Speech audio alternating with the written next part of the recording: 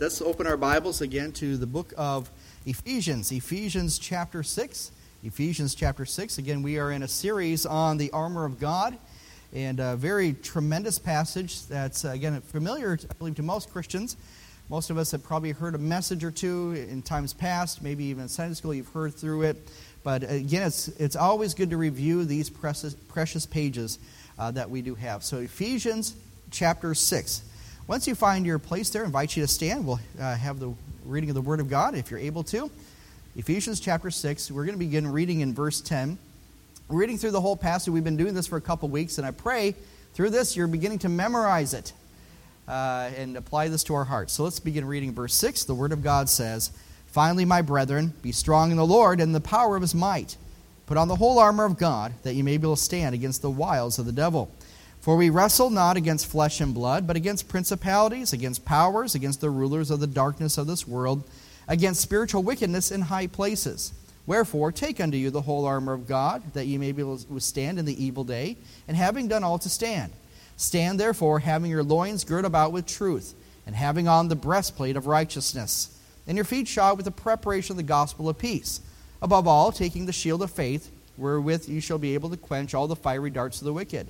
And take the helmet of salvation and the sword of the Spirit, which is the Word of God.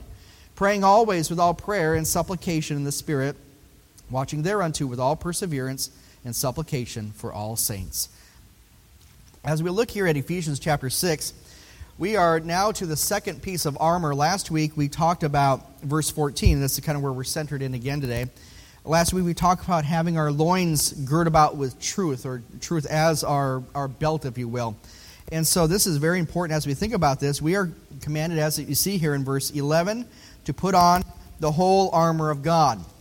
Verse 13, that's kind of amplified even more. It says, "Wherefore take unto the whole armor of God, that you may be able to withstand in the evil day." So again, as Paul is writing this here, we believe that he was probably under house arrest during this time in Rome. And he's writing this. This is one of his prison epistles that he is writing to the church at Ephesus. And so very, very likely he would have been chained to a guard who probably wore pretty much this clothing. If nothing else, the Ephesians who received this letter were, of course, very well aware of Roman soldiers that were in that area, especially in that very important port city at that time. And so Roman soldiers were prevalent across, of course, the Roman Empire. But the breastplate especially, we talked about the belt of truth last week, and the belt of truth, ballista, which is called, was one that was wear around his waist. It was more than just a little 1-inch belt that you and I would wear, perhaps.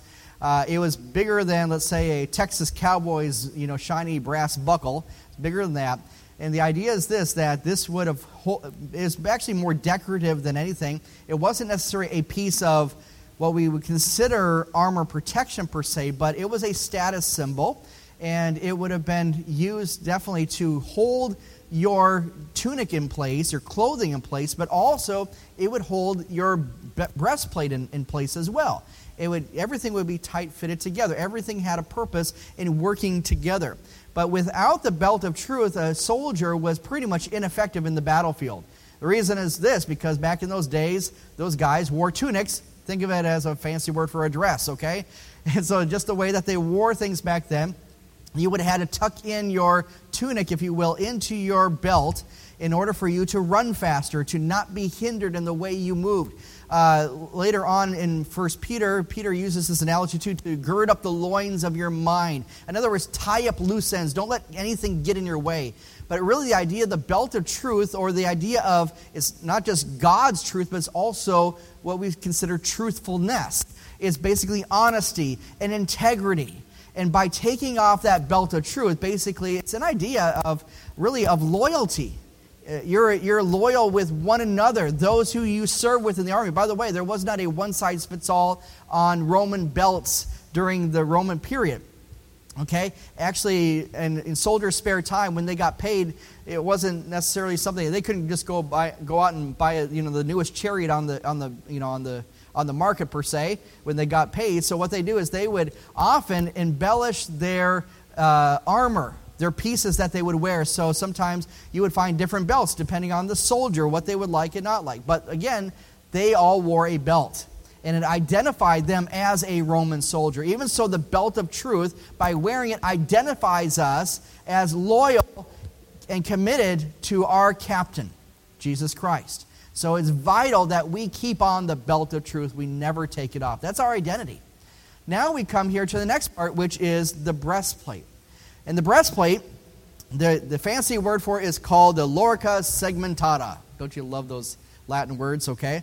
By the way, a lot of words that you find for Roman armor really didn't come about till like the 16th century, so we don't know exactly what Romans called it in their day, perhaps. A little bit we do.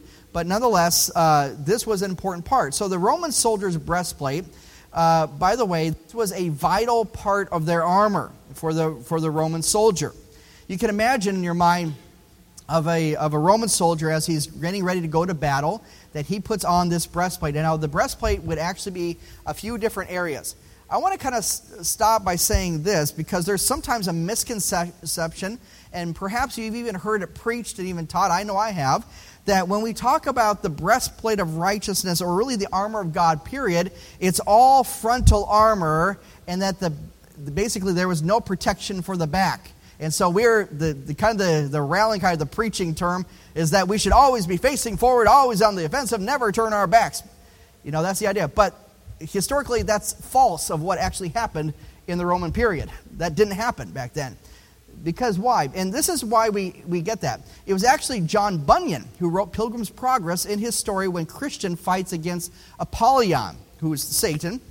And John Bunyan actually makes that comment that there was the breastplate that protected the front, but there was no backing, and so Christian was vulnerable on his backside. But the thing is this, the Roman armor did not look like that, okay? Because why? There were three types of armor that Roman soldiers wore. The most common was actually chainmail. Chainmail would go over basically your tunic, and it would cover your shoulders, a little bit over your arms, and also it would go almost all the way to your knees. And it would cover you fully, okay?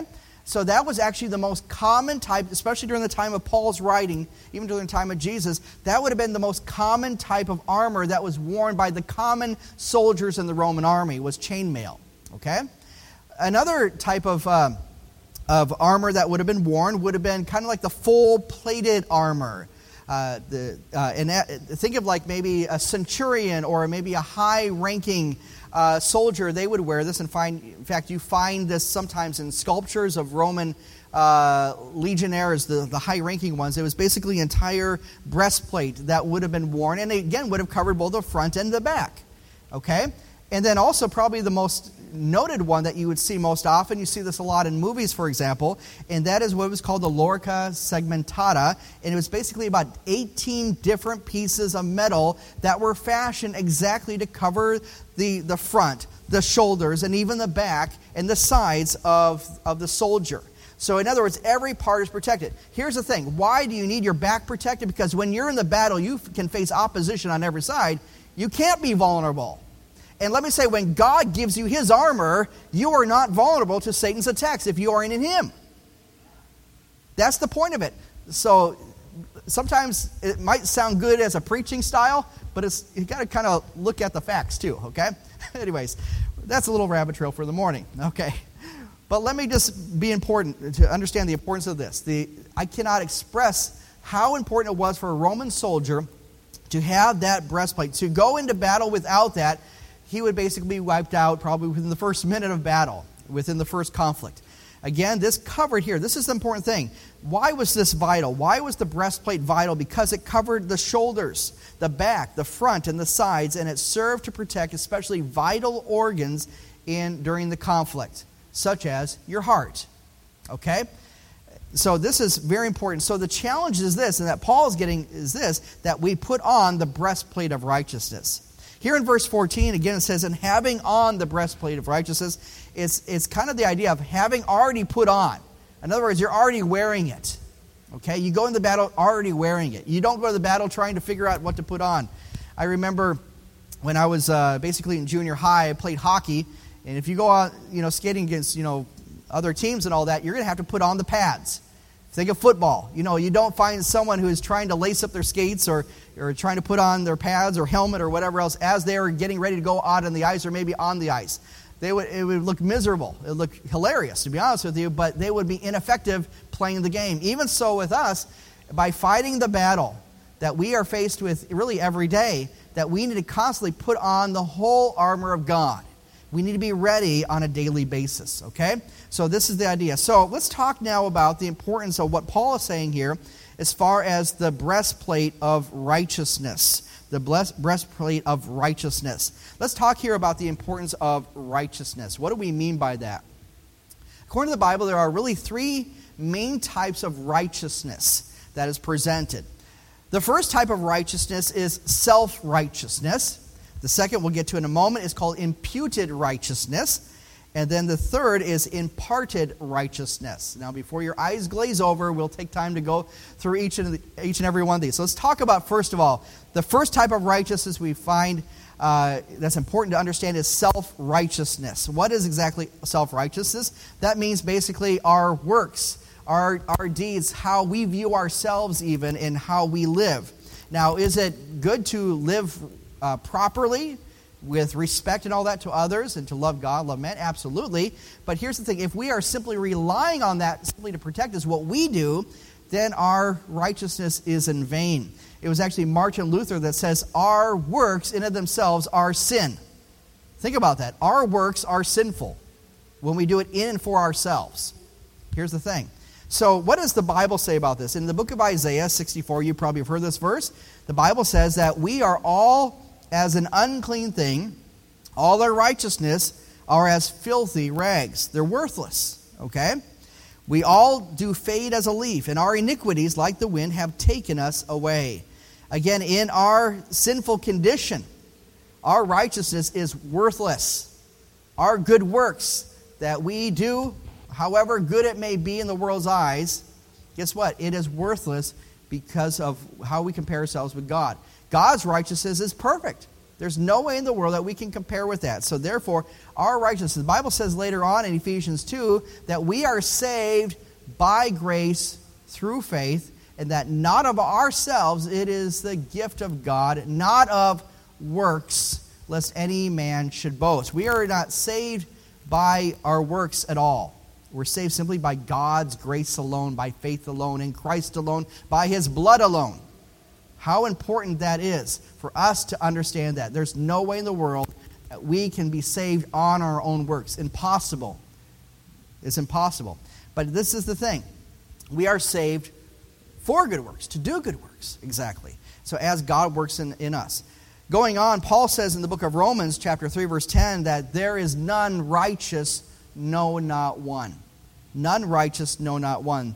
So when we talk about the breastplate of righteousness, understand that if you're putting on your own righteousness, your own good deeds, your own good works, saying, hey, I'm good with God, look at all the things I've done, look at how much I've given, look at how much I've attended church, look at how much I've prayed, look at how much I've sang songs, whatever you want to do, look how I've fed the homeless, whatever you want to put out there, if you're putting on that armor of what you have done, it's worthless. It will not stop the enemy's attacks. There's always a chink in the armor. And listen to what Paul says. I want you to turn over to Philippians chapter 3. Just a few pages over. Philippians chapter 3. We went through Philippians last year, and this is kind of a little reminder for that. But I want you to look at Paul's own testimony of how he viewed his own righteousness, his own deeds, and how he had to rely on Jesus Christ. In Philippians chapter 3, verse 8, the Bible says, or Paul saying, giving his testimony, yea, doubtless I count all things but loss. He's talking about his pedigree. He was a Hebrew. The Hebrew is the tribe of Benjamin. He was a Pharisee. He kept the law. He tried to do everything perfect in this life. But he says, I count all that at loss. Verse 8 says, for the excellency of the knowledge of Christ Jesus our Lord, for whom I have suffered the loss of all things, and do count them but dung, but rubbish, that I may win Christ. And here's the point. Look at verse 9 especially. And being found in Him, not having mine own righteousness, which is of the law, but that which is through the faith of Christ, the righteousness which is of God by faith. You see, before we are saved, we are unrighteous. We are lost. We are without hope, without Christ. But when we are saved, when we understand our sin and our need for our great Savior, and by trusting in Jesus Christ for what He did for us on the cross once for all, when we trust in him for that, what does he do? At the moment of salvation, he gives us his righteousness. And we're changed. And that's exactly what Paul is saying. He says, I'm not living by my righteousness. My identity is found in Christ, in his righteousness. And that's exactly what's the point. And so Paul's not saying, I am not righteous because of my experiences. I'm righteous because of what Jesus has done for me and who he is. I like what D. Martin Lloyd-Jones, he had an amazing quote concerning this. He says this, concerning when we think of our righteousness, think of experiences that we do. He says, thank God for experiences, but do not rely on them. You do not put on the breastplate of experiences, you put on the breastplate of righteousness. Too many Christians are resting in the breastplate of their own experiences. Look at what I've done for God. Look what I've done for humanity. Look at all the good things that I've done. But when push comes to shove at the very end of life, that means nothing. It's what Christ has done in you and for you and how you live for him. Praise God for that. Again, I like what Lloyd-Jones says. Don't put on the breastplate of experiences. Put on the breastplate of righteousness. Therefore, put on the breastplate of righteousness. Good challenge to this today. So that is self-righteousness. That is self-righteousness, and I hope you're not relying on that today. Well, let's talk about the second part of righteousness, and that is what is called imputed righteousness. Imputed is a financial term. Basically means to put to one's account. And how you're seeing. This is really regarding our position in Christ. This is our position in Christ. And Paul says this, and let me read this verse to you. Actually, let's turn there. We got a little bit of time. Let's turn there. 2 Corinthians chapter 5. Go to 2 Corinthians chapter 5. These are important verses. I want you to see what Paul is sharing here about how his life was changed and how he now lives. Okay? Verse 21, 2 Corinthians 5:21 says, For he hath made him, Jesus, to be sin for us, who knew no sin, that we might be made the righteousness of God in him. In other words, we are righteous because Jesus is righteous. There's nothing good in us, in our sinful condition. Okay? Jesus Christ, because of his righteousness, we are changed. And when God sees us, as believers, he sees Jesus Christ, the righteousness and obedience of Christ. That's what he sees in us. That is what is called imputed. It's been placed on our account. We didn't deserve it. There's nothing we did to earn it. There's not enough brownie points to get that, okay? Don't you love getting all those Culver's coupons, for ice cream and all that, and hopefully you get enough of them and you get the big prize or whatever you want? That's kind of an idea. But you know what? There's nothing in our life that will get us righteous that we do. It's what he does. And through him. Therefore, rest in his righteousness, put on the breastplate of righteousness. So, another way to explain, I love the song, The Solid Rock. The last verse of this song says this, When he shall come with trumpet sound, O may I then in him be found, dressed in his righteousness alone, faultless to stand before the throne. On Christ the solid rock I stand, all other ground is sinking sand. What a tremendous truth that is. We are dressed in the righteousness of Christ, not our own righteousness, and we rest in him. This is called imputed righteousness, and this is important. But I believe when we're talking here in Ephesians chapter 6, concerning the breastplate of righteousness, I believe it's actually talking about the third type of righteousness, and that is what is called imparted righteousness. Imparted righteousness. Let me use a different term to help us understand that. Think of it, practical righteousness. In other words, what does righteousness look like? That's the point. What does righteousness look like? We talk about Jesus, the all-righteous one, and that we are righteous in him. And now let's say, how does he live really through us is the idea. And so this idea of imparted righteousness or practical righteousness is what I believe what Paul is referring to here in Ephesians chapter 4. And what do I mean by that? Because I believe that this theme is actually a part of his epistle to the Ephesians. Look with me back in Ephesians chapter 4. Ephesians chapter 4. Again, the first three chapters of Ephesians, the first half, is really talking about our wealth in Christ that we have, in knowing Christ and his love, the riches of his glory. And then from Ephesians 4 through 6, we talk about how we walk with him. It's talking about our daily walk worthy of the vocation or his calling upon us. And now we're going to see kind of what that looks like. How do we live this new life in Christ? Ephesians chapter 4 and verse 24. Actually, let's kind of go a little bit background. Let's do this. In verse 22, it says, that ye put off concerning the former conversation or the way of the life of the old man, that's your past sinful life, which is corrupt according to the deceitful lust, and be renewed in the spirit of your mind. And listen carefully to this. And that ye put on the new man, which after God is created in righteousness and true holiness.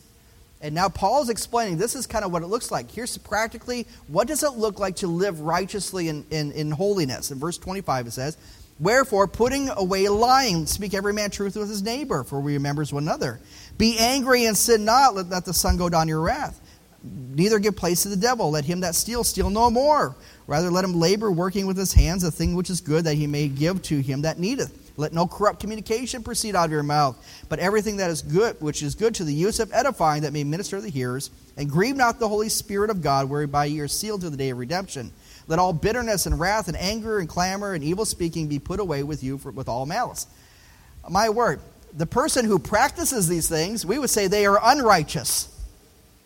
Okay? They are definitely disobeying God. Their lifestyle is not holy, it's unholy. But in Christ, having a renewed mind and having that new man being in Christ as believers now, it looks the opposite of that. And what does it look like in the end? That we are in Christ and that we are living righteously and holy. Verse 32 says this, and be kind one to another, tenderhearted, forgiving one another, even as God for Christ's sake has forgiven you. And so how important it is for us to live out the righteousness of Christ. It's Christ in us, the hope of glory. So that's one area where Paul's talking about this is practical righteousness, imparted righteousness. Let's go to the other place he mentions this in Ephesians. Ephesians chapter 5. Ephesians 5. Okay, here he's commanding us to walk as dear children, to walk in love, to walk in light, walk circumspectly, not as fools, but as wise. In look with me in verse 9. Okay, actually, let's begin verse 8. For ye were sometimes darkness, but now are ye light in the Lord. Walk as children of light. Verse 9, pay attention. For the fruit of righteousness in all goodness and righteousness and truth. The fruit of the Spirit is goodness and righteousness and truth. And so now what's happening there, we're talking about being filled with the Spirit, submitting one another. And how does that look like? In the practical life, Paul then talks in Ephesians chapter 5, he talks about families. He talks about marriages, dealings between husbands and wives. And then he moves on to chapter 6 and deals with children in the family unit. And then a few verses later, he talks about employers and employees, how it works even in the workplace. In other words, this is practical righteousness that affects every part of your life. This is important here. This is a theme. I believe this is a theme of this practical righteousness of how to live this out. So now the third time that Paul mentions the word righteousness in the book of Ephesians is found where? In the armor of God. And so when you're going through how do you walk circumspectly, how do you walk in light and walk in love, what does that look like? We talked about how you deal with that in your family, in your marriage, with your children, how you do it at the workplace, how you live righteously and godly and obediently to the Lord. How do you do that? How can I do that? You put on the armor of God. That's how you do it. So like I said, Paul is kind of bringing this all to a climax of the way that you live in the Spirit and walk in the Spirit is you put on the armor of God. The whole armor of God, put it on, keep it on, is the idea that we have here. Here's the point. I think as I've been studying this, I believe this, that the devil cannot attack our position in Christ. You have been declared righteousness. No one can take that away from you. No one can change your relationship with Christ. No one can pluck you out of his hand. No one can separate you from his love. This is so important. So the devil can't attack your position in Christ, but he can attack how you live righteously for Christ. That's where he's after. He's after your heart. That's why the breastplate protected the heart. The heart is not necessarily the organ that we have here, or the piano. Okay, sorry, music joke. All right. But what is it talking about here? The heart in the Bible times is referring to the seat of who you are, the real you, your mind, your will, your emotions, everything about you. The devil's going to do all he can to attack those vital areas in your life. He's going to look for a chink in the armor. This is so important. So what are we supposed to do? Let's go to another letter of Paul over in Romans chapter 13. Romans 13. I know we're thumbing through a few pages. That's okay. Your hands need a little exercise today, okay? Romans 13, and let's look at just a couple verses here and see again how this is brought to light of practical righteousness, living this out, living Christ's righteousness out. Verse 12, Romans 13, verse 12 says, "The night is far spent, the day is at hand. Let us therefore cast off the works of darkness. Let us put on the armor of light. Let us walk honestly as in the day, not rioting or drunkenness, not chambering and wantonness, not in strife and in envying. But put ye on the Lord Jesus Christ, and make not provision for the flesh to fulfill the lusts thereof." And so again, what we're seeing here is exactly this. This is how you live righteously. Here's the bottom line. When people see you, whether it be in your home, whether it be with your children, whether it be at the workplace, even here at church, no matter where you are, do people see Christ in you? Do people see, not Aaron Broughton, do they see Jesus Christ? And I tell you what, when you think about that, that's so convicting. That's humbling when you think about that. Do other people see Jesus in you through your testimony, how you walk with the Lord? No matter what trial may be going on in life, make sure people see Jesus in you. By that, you live righteously and having on the breastplate of righteousness. So put on the breastplate of righteousness. So the question is this: why then do we need the breastplate of righteousness? It says again back in Ephesians chapter 6, verse 11, that put you on the whole armor of God, that ye may be able to stand against the wiles of the devil, the schemes of the devil. It's amazing. Sometimes we get taken by surprise. On Friday, after studying here and all that, I was headed back home. As soon as I got out of my car, my neighbor came. I was getting mail at the mailbox, and the neighbor came over to me, and she was all in a panic. She said, "Hey, can you come over and help me? Help me now." I was like, "What's going on?" "There's a snake. There's a snake over by our front door, and they have like a little rock garden near their entranceway, and I know our neighbor. She doesn't like snakes or rats or anything else like that. Okay." Most of you probably don't either, okay? It doesn't bug me too much. And so I said, "Let me put my stuff down. I'll be right over." So we came and we hunted and we looked in the bushes. I was out with her husband looking in the bushes. We found their cat hiding there. I should have shot it too. No, that's okay. Some of you appreciate, some of you hate that. Anyway, we'll know who the real lovers are in here. But nonetheless, we moved the cat. Cat's out of the picture now. Okay, so we looked through everything. And that snake is just a garter snake, but it's about 18 inches long. And that's probably, for some of you, that's too big of a snake, right? All right. I got a few amens on that. Okay, so.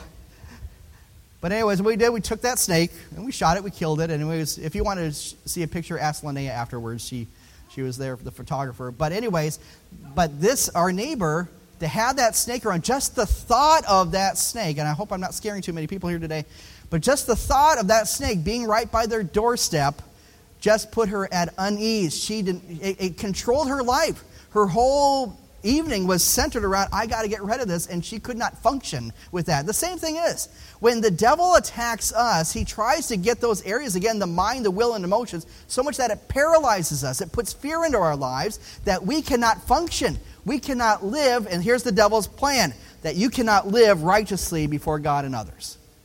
You cannot love God with all your heart, soul, and mind. You can't love your neighbor as yourself. And so here's the point. Why do we need the breastplate of righteousness? Because of the devil's schemes. And here's the thing. I like what one commentator says this: to neglect what we know to be righteous action is to leave a gaping hole in our armor. This is important. Character counts. What do I mean by that? One famous example of talking about armor in the Bible, there's two great passages. You could probably talk about David and Goliath. Goliath, who wore that heavy coat of armor, that coat of mail. And, of course, David got him right between the eyes. We know that story. But another one that we sometimes forget is King Ahab. King Ahab of northern Israel. I like to say this. He was, and I mentioned this a couple of weeks ago. I believe he was kind of like the Herod the Great of the Old Testament. He had great potential. He kind of knew what was right, but he never did what was right. He was a coward in all that. And we know that at the very end of his life, they went to battle, he and Jehoshaphat, king of Judah, and they go into battle, and what does he do? He actually disguises himself as one of the lesser soldiers in the army. And the Bible says in the book of 2 Kings 22 that an archer drew a bow at a venture. And he basically shows and basically takes the arrow and just happened to hit King Ahab right in the chink of the armor. Right where it counts. And Ahab, of course, he bled and he died right there. Here's the point. King Ahab, he did not wear the breastplate of righteousness. He had the opportunity. You think when there was a time, and you're kind of almost rooting for him. At least I did. Whenever I read when Elijah is confronting the prophets of Baal, and all of a sudden, the people are saying, the Lord, He is God. And we saw the mighty work that God did and how the prophets of Baal were destroyed. You were kind of hoping for a second that Ahab would have wised up and said, look what God did. Yes, let's believe in God. But as soon as he told Jezebel what? He just, with the tail between his legs, he just kept on going his own way. All right, enough on Ahab. But here's the point. Character counts. And just like that, the devil is looking for any opening in your armor, in your character, to attack. And this is the idea. Like I said, your salvation isn't changed. That's signed, sealed, and delivered, folks. That's taken care of. The devil can't attack your position, but he can attack the way you live righteously for Christ. So let's then talk practically. How then do we apply the breastplate of righteousness? It says at the very end here of Ephesians 6 that praying always with all prayer and supplication. We put each piece on with prayer. You give that yourself to God that way. But there's two main examples in the Bible that come to my mind. The first one is Joseph. Joseph, when he was betrayed by his own brothers, he was sold as a slave to Egypt. And then later on, it was Potiphar's wife who lied about him to try to entrap him, to try to get him to sin. What was his response? When she tempted him to sleep with her, what was his response? Joseph says this, how then can I do this great wickedness and sin against God? You know what we find here is this, that our pieces of the heavenly armor work together. Obedience to the belt of truth, truthfulness, produces a godly life that's righteousness. This is how it works. Let me say that again. The pieces of our heavenly armor work together. Obedience to the belt of truth produces a godly life in the breastplate of righteousness. They all work together. That's Joseph's example. What a tremendous example. Another person in the Bible that comes to my mind was Job. Job, who suffered so much. He lost everything. He lost his family. He lost his worldly possessions, his business. Everything was gone because of all the attacks. Of course, Satan was all behind that. We know that. And of course, he lost even his own health. And the Bible says this. What was it, the commentary on Job? Job 1:22 says, in all this, Job sinned not, nor charged God foolishly. This is great character of applying the breastplate of righteousness. They were going to do what's right, even though their world is falling apart. Now, I don't know about you, but we've all experienced, I'm sure, from time to time, vicious attacks that we think of throwing in the towel. We're done. I can't take it anymore. We think of ways that when we face temptation, especially to sin, to dishonor God, and we have things that go through our mind. Well, no one's looking. No one will ever know. Everyone else is doing. All the excuses we can give. But the thing is this, we don't live on excuses, we live on promises. And so when we do this, we live on the promise of the sure word that we have today. And we need to live in righteousness as Christ lives in and through us. You see here, the armor of God is essential for close combat situations. Again, today in our battlefield, most battles that take place are from a distance. We have an airstrike, we have a drone that goes in to do some dirty work. Rarely do we see our soldiers nowadays going into hand-to-hand combat. They're prepared for that, but you don't see it as much. Back in the Roman days, that was the norm for the most part, okay? And so the armor of God is essential for close combat situations. You see that many of the battles we face, it's not so much with the devil himself, but rather it's with our own flesh. He uses our flesh against us. He uses our desires against us, our mind, our willing emotion against us, and we're really left with a choice, to obey or not obey. That's really what we're left with. You see this in Paul's writings here, that Satan, what he is doing, he's looking for an opening to gain a place. Neither give place to the devil. Be angry and sin not. Neither give place to the devil. The idea is there is a place or even a foothold. He's trying to get a foot into your door. He sees a crack in your army, and he's going to exploit it any way he can. Be on guard for such attacks. Character matters. Integrity matters. Doing what is right before God matters. You see, Satan's tactic, as we think about this, we talked about how we should walk in the Spirit, be filled with the Spirit, how it affects us in our marriages, in our families, and in the workplace especially. Satan's tactic often is to divide human relationships while tempting one to continue in habitual sin. Think about that. That's sobering when you think about that. Satan, his tactic is ultimately to divide us because of sin, and for you to continue in that habit of sin. I don't know what you may be struggling with or what you're not struggling with, but be on guard. Run away from sin. One of the great weapons that God has given us is 2 feet. Run. Run from sin. Get away from it and honor God. You see, here's the point. There's just 2 choices on the shelf, pleasing God or pleasing self.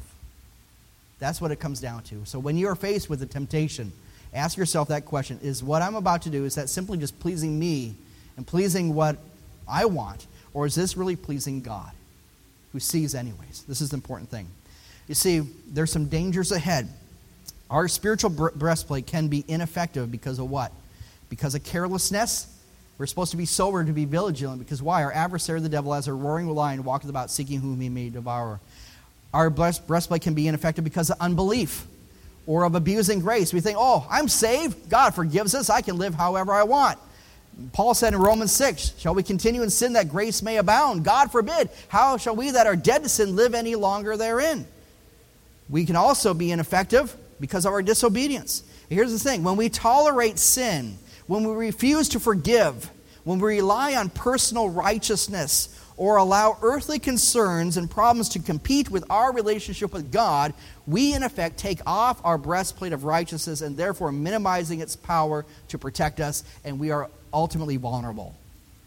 This is a warning for us that we should keep on the breastplate of righteousness. Therefore, what? We should apply the breastplate, and this calls us to be alert in the face of adversity. 2 Corinthians 6:7 says this, by the word of truth, by the power of God, by the armor of righteousness, on the right hand and on the left. This is talking about the weapons that we use. But this is talking about how we face adversity. How do you face adversity? Is by having on the armor of righteousness and being prepared. In this, I want us to be challenged to follow the ultimate example of righteousness, and that is our great God, who He is. I want you to turn with me. We're going to look at one more passage today in Isaiah chapter 59. We read it at the very beginning of the service today, and I want us to kind of close with this passage in mind. Isaiah chapter 59. My challenge is for us that we should follow our righteous warrior. Follow our righteous warrior, who is God. In verse 59, the passage here talks about really in Israel's sin and how there was none to deliver them from their sin. And here, and from all the world's problems and all their enemies. And here comes God. God says, I will take care of this sin once and for all, and I will deliver my people once for all. And this is how He's going to do it. Verse 59, verse 17 says, for He put on righteousness as a breastplate and a helmet of salvation on His head. Does that sound familiar? That's what Paul's referring to here. Okay? And it says, and He put on the garments of vengeance for clothing and was clad with zeal as a cloak. This is amazing when you think about this. God will deliver us, and He will come as a mighty warrior, and He will defeat. And the Bible says in the book of Revelation chapter 19 that when Christ, the Messiah, will return to this earth, what will He do? He will come back in righteousness, and He will wreak vengeance on this earth, and He will make the wrong right. When we think about the enemy that we face today, and we have a serious enemy, we fight against the world, the flesh, and the devil. And with their powers combined, it's a daunting task. But here's the point. When you look at the problems in this world and the problems in this life, if you read the Bible and you believe the Bible and you believe our God, you put things in perspective. Because God, He is the victor. Jesus Christ, His Son, the Messiah, who this ultimately is pointing to, He is the one who will deliver us from this world of sin. And the enemy will be defeated once and for all. He's a defeated foe already, folks. Cling to that. You are victors when you put on the breastplate of righteousness. And you keep it on. You keep it on. You see, the Messiah warrior always does right. He always does righteously. This is a part of His character. Even so, we must follow His example of living out His righteousness. So here's the point. Putting on the armor of God identifies us with our captain. It's His armor. How do we live? As Galatians says, it's Christ who lives within me. Christ within me, the hope of glory. Therefore, put on the breastplate of righteousness. I closed the message with these words by commentator Alexander McLaren. I was trying to write something clever. I said, he did the work for me, okay? Praise God for that. But this is so poignant. Listen to this. I like what McLaren says. The breastplate of righteousness is our defense against evil. A habit of righteous conduct is itself a defense against temptation. Untilled fields bear abundant weeds. Isn't that true? The robe of righteousness will guard the heart as effectively as a coat of mail, as a breastplate. The positive use with good weakens temptation and arms us against evil. But so long as we are here in our righteousness, we must be militant. We must be content to live ever armed to meet the enemy, which is always hanging around us and watching for an opportunity to strike. The time will come when we shall put off the breastplate and put on the fine linen, clean and white, which is the heavenly and final form of the righteousness of the saints. One day when we get to heaven, we don't necessarily need that armor, but we do right now in this warfare that we are engaged in right now. We wrestle not against flesh and blood. We wrestle against the powers, spiritual darkness of this world. So therefore, I challenge you, as Paul does, to put on the breastplate of righteousness. First of all, if you're here today and you don't know Jesus Christ as your Savior, again, you're on the other side of the war. But God calls you in His great love. He calls you to Himself. Jesus Christ died on the cross for you and for me. And He calls everyone, everywhere, boys and girls, men and women. Regardless of your age and status, He calls on everyone to call on the name of the Lord to be saved. You can't rest in your own righteousness. It's worthless armor. It is. But He calls you to rest and to dress in His righteousness, to put on the Lord Jesus Christ. This is our challenge to us today. If you're here today, you've never done that, talk to me. Talk to someone today. We'd be glad to show you from God's Word how you can be saved and your life be changed forever. If you have done that, put on that armor today, folks. Live righteously. Honor Him. Do other people see Christ in you, the hope of glory? This is a challenge for us today. Put on the breastplate of righteousness.